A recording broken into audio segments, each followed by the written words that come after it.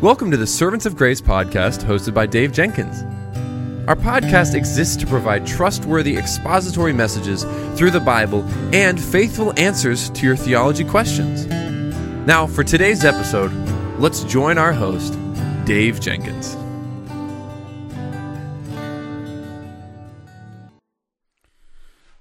All right, guys. Well, welcome back to the Servants of Grace theology segment. My name is Dave, and I'm the host for this podcast.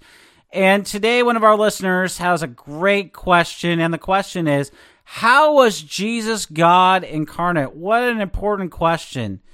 A classic statement on why Jesus became man, and its answer, it's found in Anselm of Canterbury's theological masterpiece, known as Curious Duus Homo, also known as Why God Became Man.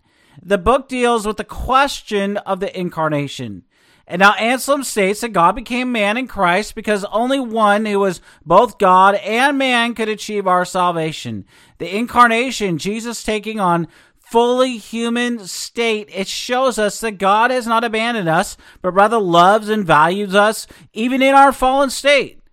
We need to ask the question, why did God put on human flesh? And we need to understand that the atonement is the reason that God became a man. Hebrews 10:4 through 7 and verse 10 says, "For it is impossible for the blood of bulls and goats to take away sins." Consequently, when Christ came into the world, he said, "Sacrifices and offerings you have not desired, but a body have you prepared for me. In burnt offerings and sin offerings you have taken no pleasure. Then I said, Behold, I have come to do your will, O God, as it is written of me in the scroll of the book." And by that we have been sanctified through the offering of the body of Jesus Christ once for all.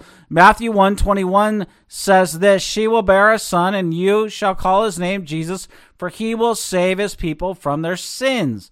Jesus linked the success of his mission to the crucifixion in John 12:32, which says, "And I, when I am lifted up from the earth, will draw all people to myself." And so, in John's gospel, the crucifixion is spoken of at that vital hour for which Jesus came.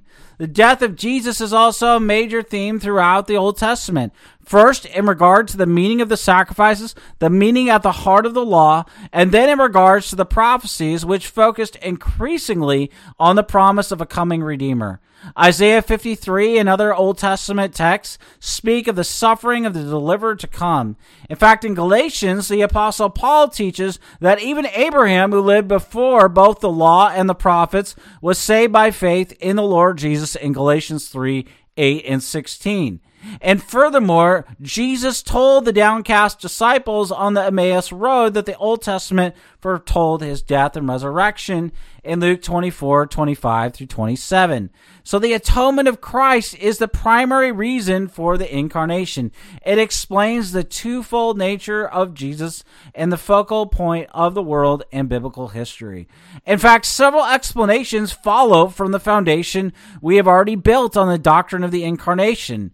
First, according to Scripture, Calvary is the center of Christianity, and many consider the Incarnation to be the most important thing. In other words, they consider God identifying himself with man and consider the atonement as something like an afterthought.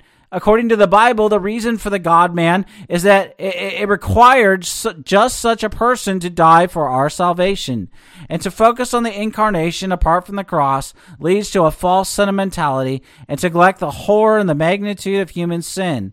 Second, if Christ's death on the cross is the Incarnation's true meaning, then there's no gospel without the cross. Christmas, or the birth of Jesus itself, is no gospel. The life of Christ alone is no gospel. Even the resurrection, important as it is for the whole scheme of things, is no gospel by itself. The good news is not just that God became a man, nor that God has spoken to reveal a proper way of life to us. The good news is not even our great triumph over that great enemy we call death. Instead, the good news is that sin has been dealt with. The resurrection is proof of this. That Jesus has suffered his penalty for us as our representative head so that we might never have to suffer it. And therefore, all who believe in him can look forward to heaven. Emulation of Christ's life and teaching is only possible for those who have entered into a new relation with God through faith in Jesus as their substitute. The resurrection is not merely a savior over death. Still, the resurrection is proof that the atonement was a satisfactory atonement in the sight of the Father, and that death, the result of sin, is abolished on that basis.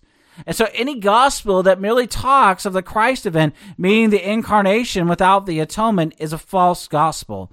Any gospel that speaks about the love of God without pointing out his love that led him to pay that ultimate price for sin on the cross is a false gospel. The only true gospel is the one mediator who gave himself for us in the person and work of Jesus. Finally, just as there can be no gospel without the atonement as a reason for the incarnation, there can be no Christian life without it.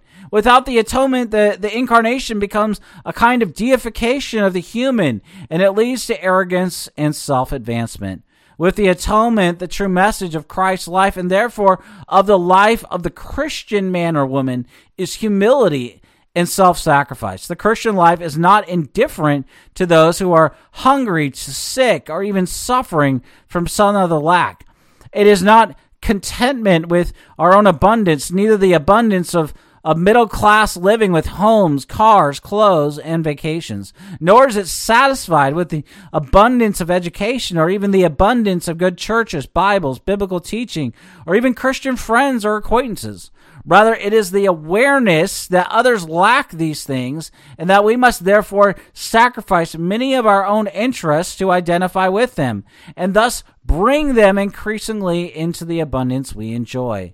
In fact, Paul, writing on the incarnation in 2 Corinthians 8:9, says this, "For you know the grace of our Lord Jesus Christ, that though he was rich, yet for your sake he became poor, so that you, by his poverty, might become rich."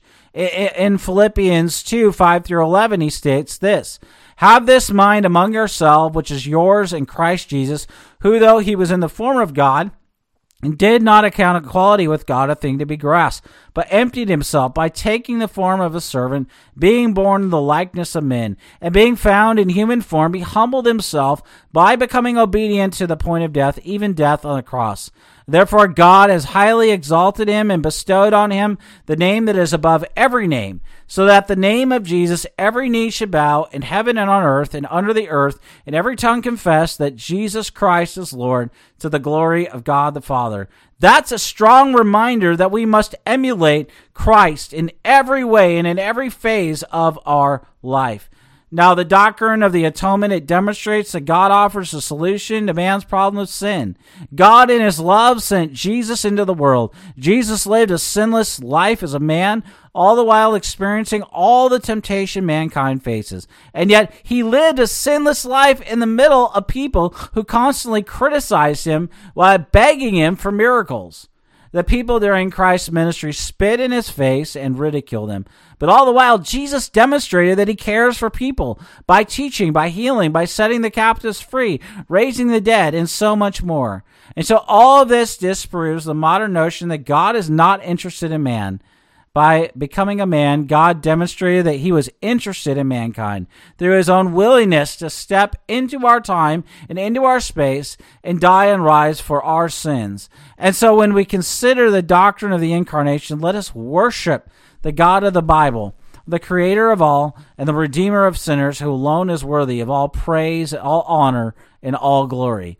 I want to thank you for listening or watching this episode of the Servants of Grace Theology segment. Until next time, may the Lord richly bless you and keep you.